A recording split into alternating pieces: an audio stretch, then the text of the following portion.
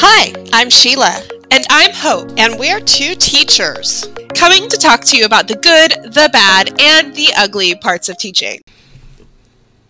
Hello and welcome to the Two Teachers podcast. Today I have one of my favorite people co-hosting with me, my school daughter, Emily, and she has moved to another district. So we're going to be discussing today what to look for in your school district when you're considering leaving or looking for another job. So Emily, tell us, why did you consider going to another district?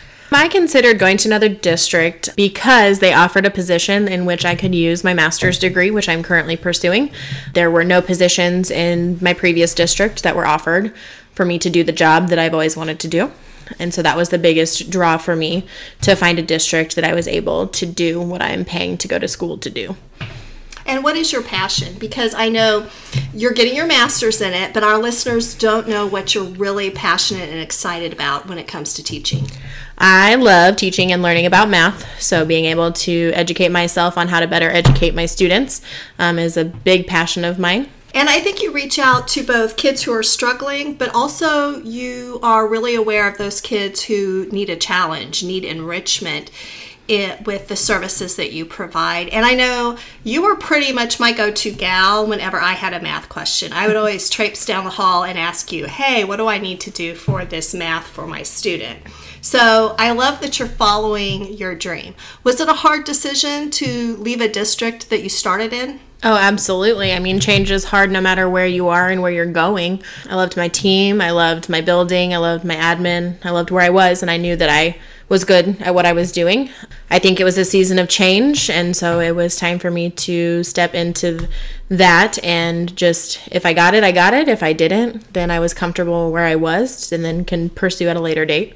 And I know you've stepped out of the classroom to become more of a resource teacher. How was teaching in the classroom changing for you? I know COVID had probably a big impact on how you were doing things, but from your first year till you moved, how did teaching in the classroom change for you?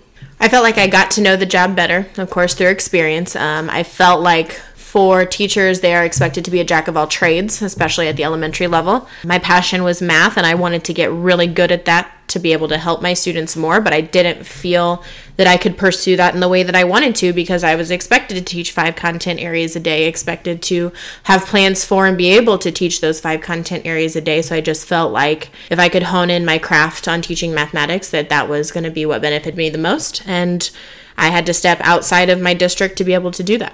And I definitely think you were the expert in your grade level. I know your grade level worked really, really well together, and that was a difficult decision for you. So it makes me wonder, the district you're in now, they do have a specific position for math. Mm-hmm. Why do you think some districts don't have that position for math? Because I see it as a huge advantage. I know in our district, we're really looking at math scores and how do we improve them. So, but we don't have that position, and that's why you had to go to another district. Why do you think some districts are lagging behind in choosing to put people on staff that are specifically there to help students with math? I don't know. I don't know if it's a matter of priorities for those that are in charge of making those kinds of decisions. I think that there's a need in every content area at every level. I think you have to pick and choose, and I know that right now reading has had a huge kind of limelight on it, and math is slowly coming into the picture more, but I feel like that's a decision to hire on more people potentially, or have a shift and have to hire on to cover those people that leave. So I think money is always a factor, and I also feel like there are few and far between that have their masters to be able to teach in that setting, and I think that's another thing that they're trying, if they have to pay money to promote, that they're not going to want to pay money to do that and hire this position and whatnot. So I don't know if it's a matter of priorities. I don't know if it's a matter of money. I would like to think that there is the desire to want to help children the best way possible, but the way to get there isn't always the same route for every district. I know some teachers have had an incentive to go after extra math classes. And I'm not sure who is paying for that, but did you have any incentive like that, or do you know of programs like that? I do know that some districts will put cohorts of teachers through programs, and whether, I don't know that they pay fully, but will assist in the payment of putting them through the program. Myself, I am paying completely out of pocket for my program because this is what I want to do. It's what I want to use my talents within. And so I made that decision to go ahead and do that. I had the opportunity to earn my master's coinciding with my first year of teaching, but after thought, I decided to forgo that opportunity and get a couple years experience under my belt before pursuing a master's, just to make sure I knew what I wanted it in. And had I done my master's my first year of teaching, it wouldn't have been what I'm doing now. So I think that was kind of a saving grace in a sense, that I kind of let myself learn what education is like, learn what it is to be a teacher, and that led me to the decision to pursue my master's in what I'm doing. Do you think that teachers coming out of college, because my thought is they're not learning how to teach reading, which is my passion. I feel like they're hitting the classrooms and they just haven't had the skills taught to them in college or the practice in classrooms to teach reading that encompasses just the whole ball of skills. Do you feel like teachers are getting that background information, those skills, when they're in their prep courses to become a teacher? No, I don't think so. I think the most valuable learning experiences I ever had was through my student teaching experience and through literally trial and error, as well as observing veteran teachers, seeking out opportunities to learn more, whether it was from others or just from reading. I don't think that the prep courses did what they needed to do, in the sense that when I got to my first year of teaching, like I said, I relied mostly on those student teaching experiences and those around me that have done the job before. So what are some of your favorite resources if there is a teacher out there struggling to meet their teachers where they are in math and they're looking for more help? What are some of your favorite resources? My go-to resources when I was first starting out, no matter what it was, were my teammates. I was very fortunate to have amazing support systems for my experience at my previous building, and then just veteran teachers, the people that have lived, breathed, and done this job, whether it's 10 plus years. I feel like they have some valuable insights that you can take in and then kind of mold into what you see as your educational philosophy, what you see as what you want your classroom to look like. And then for sure, opportunities within your district, because every district does things differently. So it's getting to learn what your district expectations are, what your district kind of protocols are, and then going out from there. So if you have a building coach, use them. They're there. Like, I know from experience, it's hard to ask for help sometimes, but that you don't get the help unless you ask for it. In my new position, I'm constantly saying, if you need me, reach out to me. But I know sometimes that's a hard first step. But if I had any piece of advice for any teacher, no matter the experience, is to ask for that help or seek out that opportunity to kind of develop. Well, I think develop those relationships with the people that have the information. Mm-hmm. And luckily, you and I had a really good relationship. So I could always come to you for either math, or I have to be honest and say you were amazing at behavioral relationships, as far as helping kids do the right thing and giving them the motivation they need to work toward that. So if you are shopping for a new district next year and looking back at both districts you've worked in, what are some things you would be looking for in a new district? The biggest thing is ensuring opportunities for growth. I know, like I said, my previous district, there were no positions that were my dream positions, so that's why I stepped out of that. But there are still, within my new district, current opportunities for me to grow within my position. So making sure that it's something that you are passionate about and that you want to go to work and do every day. If you don't enjoy what you're doing, if you don't have a passion for what you're doing, then you're just going to kind of become stagnant and you're going to become bored. That's the biggest thing for me. I'm growing and I'm learning and adapting to this new district. Within my new district, there's some pretty great resources for students, both behaviorally, academically, mental health wise. So I think that's been a great addition to what I'm seeing. And just, I'm not to the point yet that maternity leave is on my mind and things like that, but I think that that's something to look into. I don't foresee myself, fingers crossed, needing to shop for a new district anytime soon. But like I said, the biggest drawing point for me was the position itself, because I wasn't getting out of the classroom to get away from teaching children. Mm-hmm. That is what I was meant to do, is to teach children, but I'm teaching them in a different way. Mm-hmm. And I'm getting to do what I am passionate about learning, both as an educator and as a student, but also teaching them to love it too, because not everyone loves math. And that's the truth. Not everyone loves math. So if I can instill that in every one of my students, that they are capable of doing math, like no matter the level, but they are capable of doing it, I would find my job as successful. Like I will find my year successful if I can have at least my students saying, I enjoy coming to class with you, I enjoy doing the math with you. But I'm also being able to develop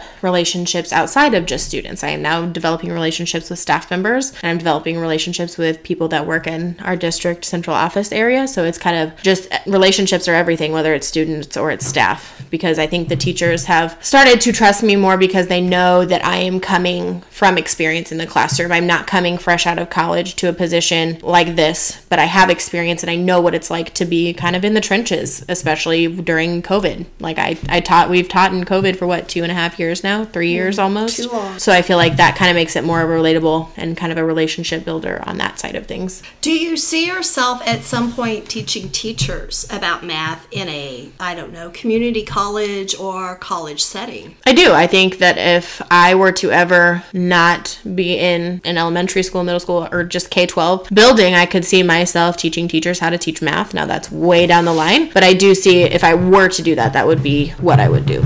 So thinking about my career over the last 29 years, I think some of the things I would like to see in elementary buildings are, number one, a copy person. We have Miss Pat at our building, and she is a true treasure. She is a volunteer. That woman keeps the copiers going, and she knows how to fix them, and when they need called service for. Do you have someone like that in your building? No, I miss Miss Pat so dearly. Oh my goodness. I want to walk in and she'd just be there every day, but no, we do not have a Miss Pat in our building, unfortunately, so I have to make my own copies. What kind of duties do you have? Do you have before or after school duties? So for me, I do have morning and afternoon duty as far as that goes, as far as extra responsibilities. And then I am seeing students from the beginning of the day to the end of the day, K through 5. So I am not able to do lunch duty at this point because our schedule does not allow for that. But I still have a morning and an afternoon responsibility on a building-wide scale. As a former classroom teacher, how did you feel about the lunchroom duty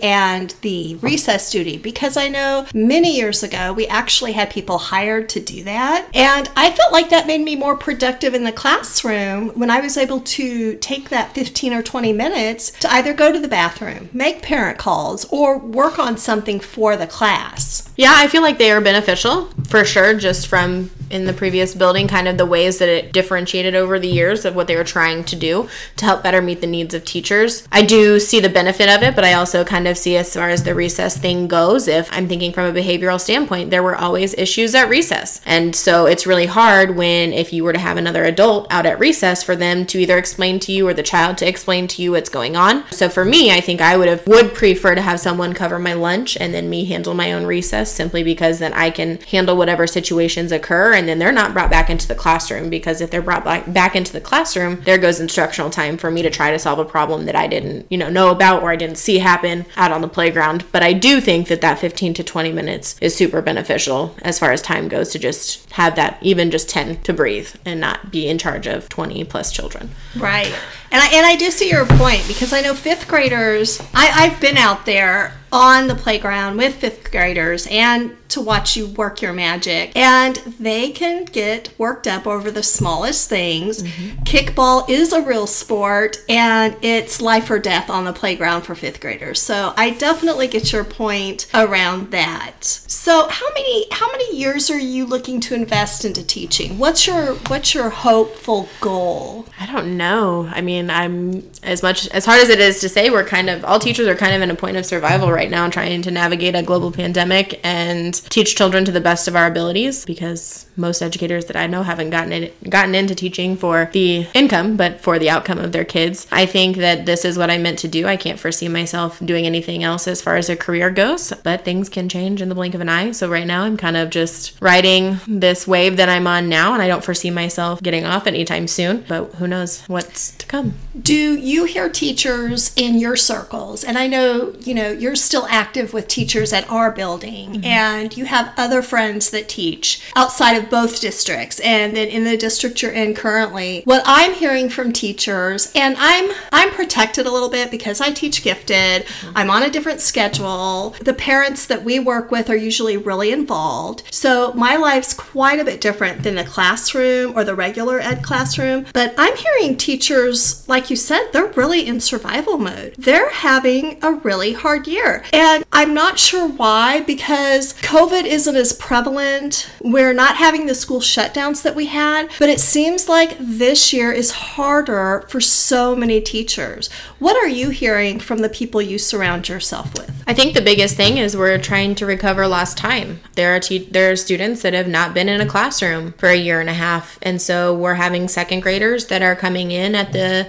level of kindergarten, beginning of first grade. So I think it's just trying to recover lost time. And even for those students that were in person, we're just trying to get back the time we lost because of shutdowns, because of COVID in the beginning, because of quarantines, because of all of those things. And I just feel like that is adding to teachers' to-do lists that are already a mile long. And so they are just now feeling even more pressure to perform, because there is still that pressure of, oh, we need your scores to be at X amount of percent or whatever it is. They're still feeling that pressure of a normal school year, even though we haven't had a normal school year in 2 years. There are the same expectations for teachers, but the climate and the environment has changed in which they're teaching. So I just feel like expectations for teachers haven't changed, even though our entire world has, and the entire world of how students are in school. I have to 100% agree with you.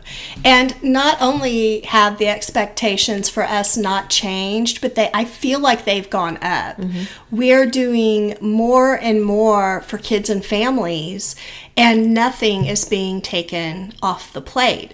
I know this year, one of our grade levels, they were all in person last year, but it's the lowest group of kids I've had. Having taught gifted for 14 years, I've never seen kids struggle with reading and writing like I have this group. And it was easy to say, oh, well, it's probably because they were virtual. But when we asked the kids and none of them were virtual, I think there are big gaps in the learning, not just with math, but with reading and writing that we really have to address. And I'm not sure that teachers feel like they're trained for that. Because I feel like within a classroom, yes, you have to differentiate instruction. Yes, you are expected to do those things. But the level of differentiation could be as low as if you're, say, in a third grade classroom. It could be as low as kindergarten for some kids, and it could be as high as fifth grade. But when you have either only been trained in your grade level's materials, or you have only had the experience in your grade level, that makes it really difficult. And so now add to that to-do list of, okay, there's always a want to collaborate to help kids be the best that they can be. That's just the nature of teachers, but that takes time. And so the time that is spent lesson planning, the time that is spent grading, doing all the other things, and then now add on top of that, trying to meet the needs of your students, which every teacher I know wants to do, it's hard, So yes, we differentiate. Yes, we do all those things, but now just multiply that by 10 because of the gaps that do exist that have only been made larger because of virtual, or not even virtual, just an uncertain time for a lot of kids. Well, and I think that's a really good point. Because the whole time I was in the classroom, you would do your low group, your average group, and your high group. So there was really only 3 levels. But now I think teachers are dealing with 5, 6, and 7 levels of kids. And sometimes that child who is a pre-primer in 5th grade, that's basically a non-reader with what you're working with. Yep. And that requires extensive training, and that is not something that is provided to teachers on their time. Like, professional developments don't always cover that. If you're going for a grade level thing, they're not going to talk about something that's 4 grade levels behind. And I get it. I get both sides of that conversation, but it's for me personally, if I didn't feel that I was prepared for it, I often went out and sought after that information. But that again took my time. That again increased, stress and anxiety of me to do right by these kids, that I've not been provided the resources or the knowledge up front to be able to do that. So then, like you said, expectations are now higher on us because we're trying to close an even larger gap that's already large. How did you try to get parents to team with you and help make up those gaps or those holes that you saw in your classroom? Mostly just that over communication, and I say that in a very positive way, but I often tried to over communicate with parents what we were working on in the classroom. My teammates were really great with their newsletters, to put in resources that they could literally at the click of a button have, or example problems of what we were doing in class, but just kind of over communicating those things so that if there were ever questions, our hope was parents felt comfortable to reach out to say, hey, can we have additional practice problems like this? What else can we do? But it's if there's a lack of communication, I don't want parents not to know what their students are doing in the classroom. And at the same time, I would rather them have more of that information than they need than not have it at all. I think your parents in your classroom also really understood how much you cared about about their kid, even when you were tough on them. And I felt like you had great high expectations for every child, no matter what level they were at. So even if they were a child who really, really struggled with reading, you still expected them to be part of taking notes. They could still copy off the board. You held a high expectation for every child. And I felt like all of your parents knew how much you cared about their kids. I've always said that if a parent knows how much you love their kid, they'll let you do just about anything to them and they'll support you. And I think that's really important. I think parent support's more important now than it has ever been. Did you feel like those parents who really supported what you were doing, do you feel like that was the majority, or do you feel like those parents were more of a minority and they kind of stood out more because you didn't get to see that with all families? I think it changes from year to year. So just as you don't have the same students every year, you don't have the same set of parents or guardians or the support system of a student. I felt like where I was at, there's really high parental support, and I feel that there were pretty open lines of communication. So I felt like overall that was kind of just expected, or kind of that climate in where I was at. So I felt very fortunate for that. Generally, any email or phone call, made home was either returned or replied to, which I felt very happy about. But then you did have the students who didn't have the support at home. And so that made me want to try even harder, whether it was to support them in class or try and go meet them where they were at. I've done porch visits. I've done, all the things, or attended, block parties and things like that put on by our school to try and build those relationships with families and students.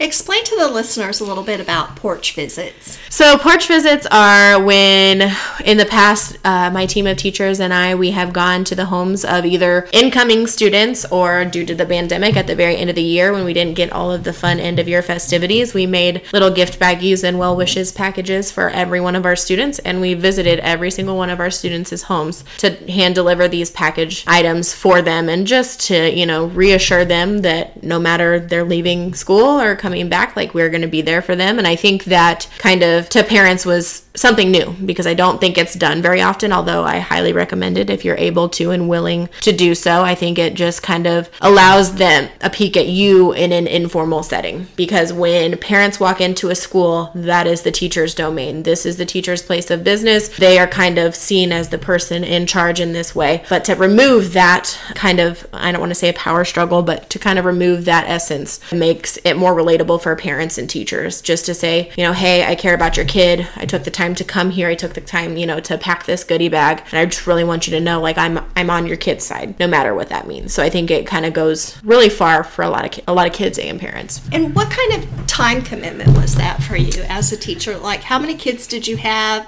and how long did it take you to visit all those homes? So the way that my teammates, I'm referring mostly to the end of the year of this first year of COVID, when we shut down and were never able to reopen that first couple months of COVID. It took quite a while. Gift bags were not a huge deal. We got those created, done in pretty short amount of time with all of us working together. But it took we spent almost, I would say, an hour and a half of our, 3 days that we were at school under contract. We spent probably about an hour and a half of time each day going, and we got smart and we went by bus route. So we looked for addresses that were on bus routes so that they could be, we chose a bus a day to go and do these visits to. But I will say that we had kids that moved out of district that we still went and saw. So we saved the last day for students that were either had moved during that time or were somewhere else for whatever reason, and we went and visited them. And I think that impacted parents the most for those kids, to see that we drove upwards of almost 20 minutes one way to get to one of our students that time. So I just think it just shows, that we are more than just who we are in the classroom. Did you feel like that really cemented your relationship with that family as well? Yeah, and I think it brought at that moment a great sense of closure, knowing that we weren't going to see these kids again, unfortunately, because schools were shut down. But I do think, like I said, it goes really far to see someone face to face versus behind a computer screen or on the phone. I've always been one for face to face communication more than anything. Second best would be a phone call. But I do think that just kind of went a long way for most of our families. In your new position, do you have kids that you meet virtually with? No, so we do not provide, where I'm at now, and as of now, we do not provide services to students virtually, because we are barely able to meet kids in person that need our services. So all kids are in person at this point? Yes. Do you think that our nation will always have a possibility of that virtual online teaching in some form or way? okay going into the future? I don't think there's a way that we can't, just because it was at such a high need at the beginning of the global pandemic, but it also kind of meets the needs of some parents and families that are in extenuating circumstances, because that's one way to alleviate it. There is a transportation issue. Yes, I know we have school buses, but that's not always a possibility for families. So I feel like in that case, like for that reason, that virtual would be a great option, or kids that can't be in person because of health concerns or because family members have health concerns. I don't feel as if virtual education, as far as K-12 goes, is going to be going anywhere anytime soon, if I had to guess. I agree with you. We have a little boy who comes to our program, and he gets his gifted services in person with us, but he takes coding. We've started a coding unit, and he zipped through everything we were showing, and it turns out he's taking coding classes every Friday, and he's virtual with our district. So I said, who's teaching you coding? Because I thought, oh, it's somebody in our district. No, it's someone in China who's giving him coding lessons every week. And I thought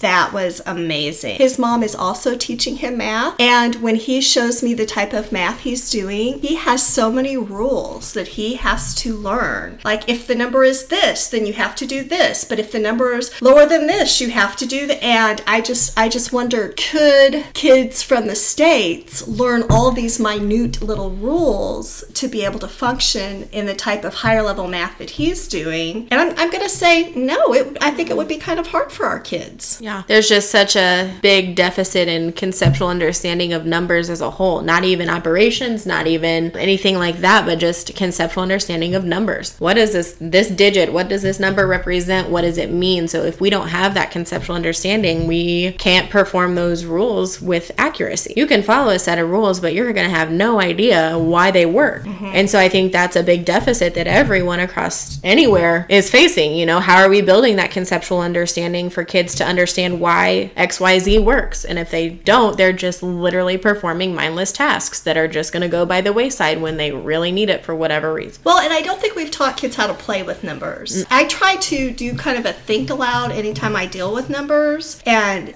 my kids are working on math games, and they're creating their own math games to take home for Christmas and play with their families. And it's hilarious because gifted kids can be ornery, and one of them keeps saying, oh, my family's going to hate this game. And they're laughing and they're gleeful that, oh, this is so hard for their families. And all of them, except for my second graders, have to come up with algebraic expressions or equations. And I've taught them how to kind of work that backwards from the answer and what X value is, and then create algebraic expressions or equations, and they are loving it. But I love seeing them play with the numbers, like 48 plus 48, and talking to a student, what if we rounded that up to 50 and then subtracted the extra? And I think we need to do more of that, just feeling comfortable with numbers and playing with them. Oh, absolutely. Being flexible in your understanding and your knowledge and your manipulation of numbers is everything. So what I use when I'm working with students is kind of almost, I don't want to say game-based, but activity-based exploration when it comes to learning about numbers and being able to be flexible in our thinking. Because I always tell my kids, I say, I don't care how long it takes you to get there, but if you can explain to me and understand why what you did to get you there works, that's fine. Like, I know time is everything and we never have enough of it, but if I can have a student that is flexible enough in their thinking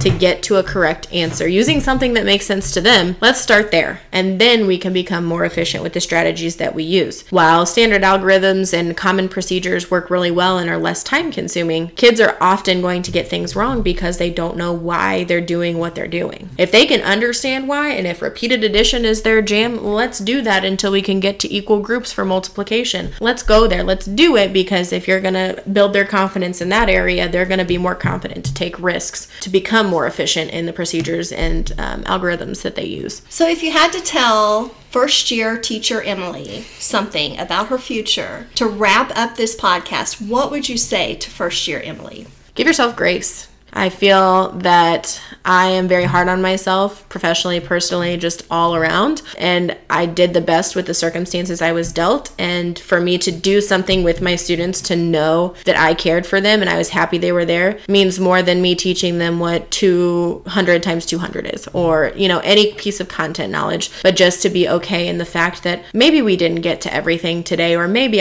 this lesson was a complete disaster, but my kids know that I care for them and they are meant to be there with me, and that's okay. I love that.